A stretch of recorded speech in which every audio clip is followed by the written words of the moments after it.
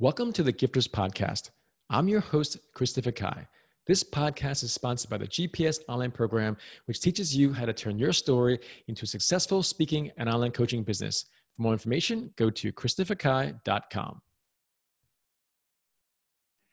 Our guest today is David Sax. He's a journalist, author, and keynote speaker, as well as the author of The Soul of an Entrepreneur. David, welcome to our podcast. Hey, thanks, Christopher.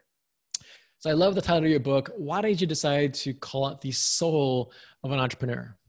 Well, most books about entrepreneurship are focused on the head of the entrepreneur, right? It's looking at how to start a business or how to be successful or the story of someone who's been super successful. And the reality is that entrepreneurship is not necessarily this logical financial activity. It's a very emotional, very personal activity that is all encompassing in someone's life and really reflects who they are and their values and their experiences. And most entrepreneurs experience that not as some financial calculation or some unit of economic activity, but, through their soul.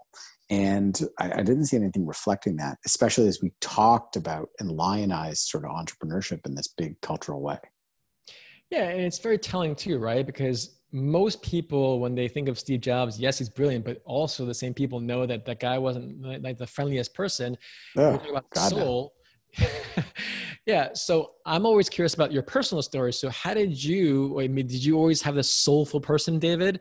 Or did you have an epiphany at one point where you're like, oh, my soul is being sucked away and now I want to regain my soul? So tell us your own personal journey in that. Well, I kind of happened into it. I graduated from university, I don't know, close to 20 years ago, I guess, and applied for jobs in journalism and couldn't get any. And someone's like, why don't you just go freelance? And I was like, all right. And I did. And I was like, oh, this is great. I never need to work for anyone. And I never have. I mean, the last job I had was like as a camp counselor. So I've always worked for myself. I always sort of saw myself as an entrepreneur. My father always worked for himself. My mother had her own business, but none of these were like the big, successful, heavily funded businesses that people lionize when they think about entrepreneurs. And yet I knew so many people who went and worked for themselves, whether they were writers or speakers or had a business, a restaurant, a small software company, whatever it was in here in Toronto or elsewhere. And there was something that linked them all together, that sense of independence, the way they had to balance risk, the way that their work was really tied to their identity. And I think that's something that I recognized in myself. Flying alone, flying solo, being an entrepreneur, even if I don't employ anyone and I work from home in my sweatpants, the only time I dress up is when I go to give a talk, like dust off the Uniqlo jacket, shove it in the carry-on bag. It was a very similar experience, right? Tying in so much of who you are with your work and deriving a lot of your identity from that, and dealing with how you balance that through good times and obviously now through more challenging ones. Yeah. And if you look at David's profile on LinkedIn, he has the soul of an entrepreneur, but he also has a picture of himself looking in the yonder with a really broad smile. Now, I say that because unfortunately, a lot of people, they don't have a continuity with their brand. You have a great title of your book, and it's about the soul. So clearly, if you didn't seem like a soulful person, it just has a dissonance, and it sounds obvious, but it's not. And then your bio, and we talked about this prior to our podcast, David, you are actually a paid speaker. You're actually on a speaking bureau. And as you know, like 99% of speakers will never be on a bureau because they're essentially agencies for speakers. I'm on a bunch of them. But what I'm saying is you're at the top 1% tier of speakers in the world, because a lot of people say they're speakers. Well, yeah, if you're on a bureau, if you think about it, there's tens of thousands of speakers in the world. Very few will ever be represented by a bureau. And even the ones that are in a bureau, they don't even get booked because their name just on that website. And with you have figured out how to do that. So I'm curious, since we have a lot of guests that might want to be a speaker, might want to be a paid speaker, might want to be on a bureau. So let's just start with, as we talked before, when you got your first paid speech, was it through a bureau or was it not? I think before I joined a bureau, I got paid. I was doing a book. My first book was about the Jewish delicatessen business. And I went around and spoke at, and it won all sorts of awards. And it was like a really well-received book. And I, went around and did a tour of various synagogues and Jewish community centers and, flying all over and doing them all for free. And then someone who had worked in that similar world, who had written a best-selling book about Yiddish, actually was like, you should ask them to pay you. And I was like, you can do that? He's like, yeah. He's like, ask him for, $2,000. I was like, wow, I don't know. He's like, trust me, do it. And I did. And they paid. I was like, oh, I could do this. And when the next book came out and it was a more broad topic, it was about the business of food trends. And I approached someone I knew who I worked for the Lavin agency, which is who I've been with ever since. And, we signed with them and they're like, look, we don't know when it's going to happen. It might take a while. It took 6 months, I think, to book the first gig.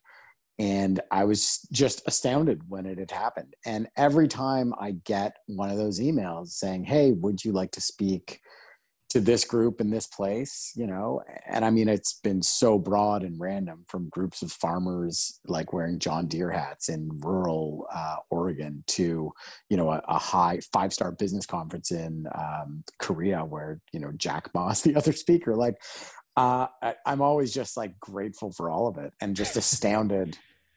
There's this wonderful, beautiful sense of imposter syndrome I always feel. No, but what is that one line you said prior to the podcast? Something about God? Oh, well, thankful for, just like, oh, wow, thank God. Like, this is, just coming in. Yeah, that's the thing. It's like, mine was much more humble, where 19 years ago, I went to a church and I spoke there in Stamford, Connecticut. The pastor walks up to me after my speech with a big smile on his face, hands me a check, $50. And I didn't care. I didn't care if it was $5, but I always tell people, though I've been paid up to $30,000 for a speech, that $50 my first time was the turning point, because as people don't believe it until it's real and they see the check in their hands. And when you get paid that money, it's ridiculous. No one should get paid $5,000, $10,000, $20,000 to give a hour talk. But if people are going to get paid, well, how do you do that? And in your case, you're doing it, as am I. And that's why I'm always evangelizing, because as you said, unless that person told you, well, have you considered asking? And then you did, and then it worked.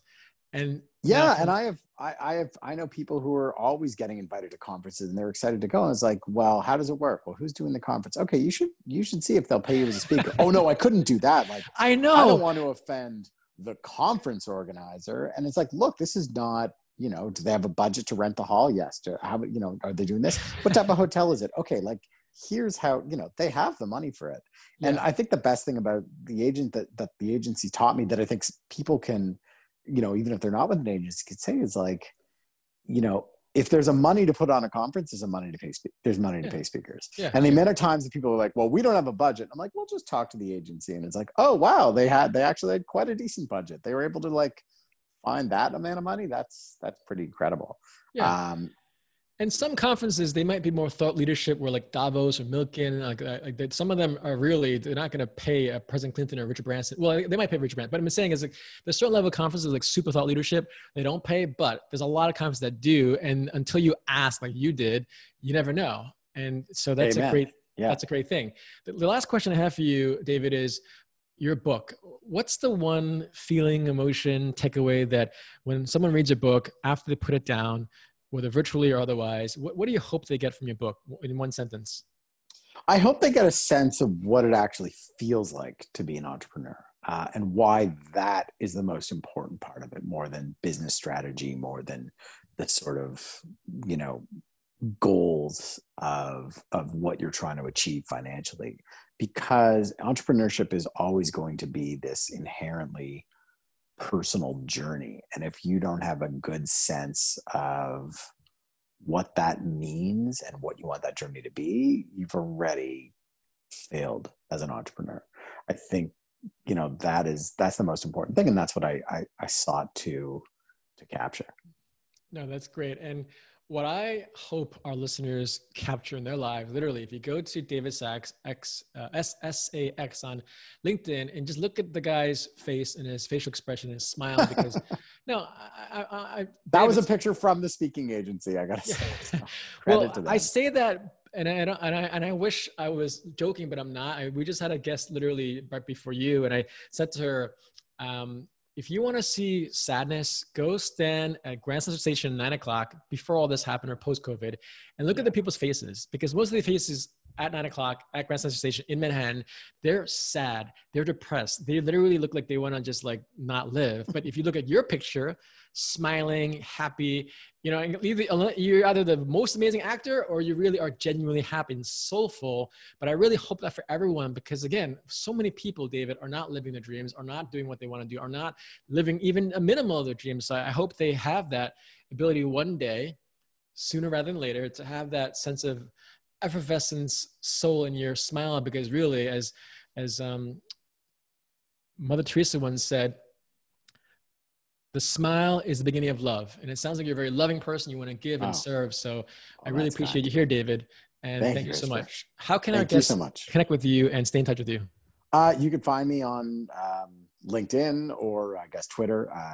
It's Sax David, S-A-X. And LinkedIn, it's, I guess, the same thing. Look for the smiling Sax David. I guess there's a frowning one. Actually, the only other guy I know that has my name is a dentist, so he probably has a good smile as well. But I think, the thing that comes through is like, there's so often I see people who are like top 100 speaker, thought leader, in their bio. And there's this idea of like, especially LinkedIn, it's like, you have to be serious here. It's like, just be genuine to who you are, right? That's what people want is your genuine self. Don't try to make yourself into something you're not. If you're the kind of person who's a bit of a wise ass like I am, then embrace it. Great. David, thank you so much. Have a great day. You too. Thank you. Thank you for listening to the Gifters Podcast.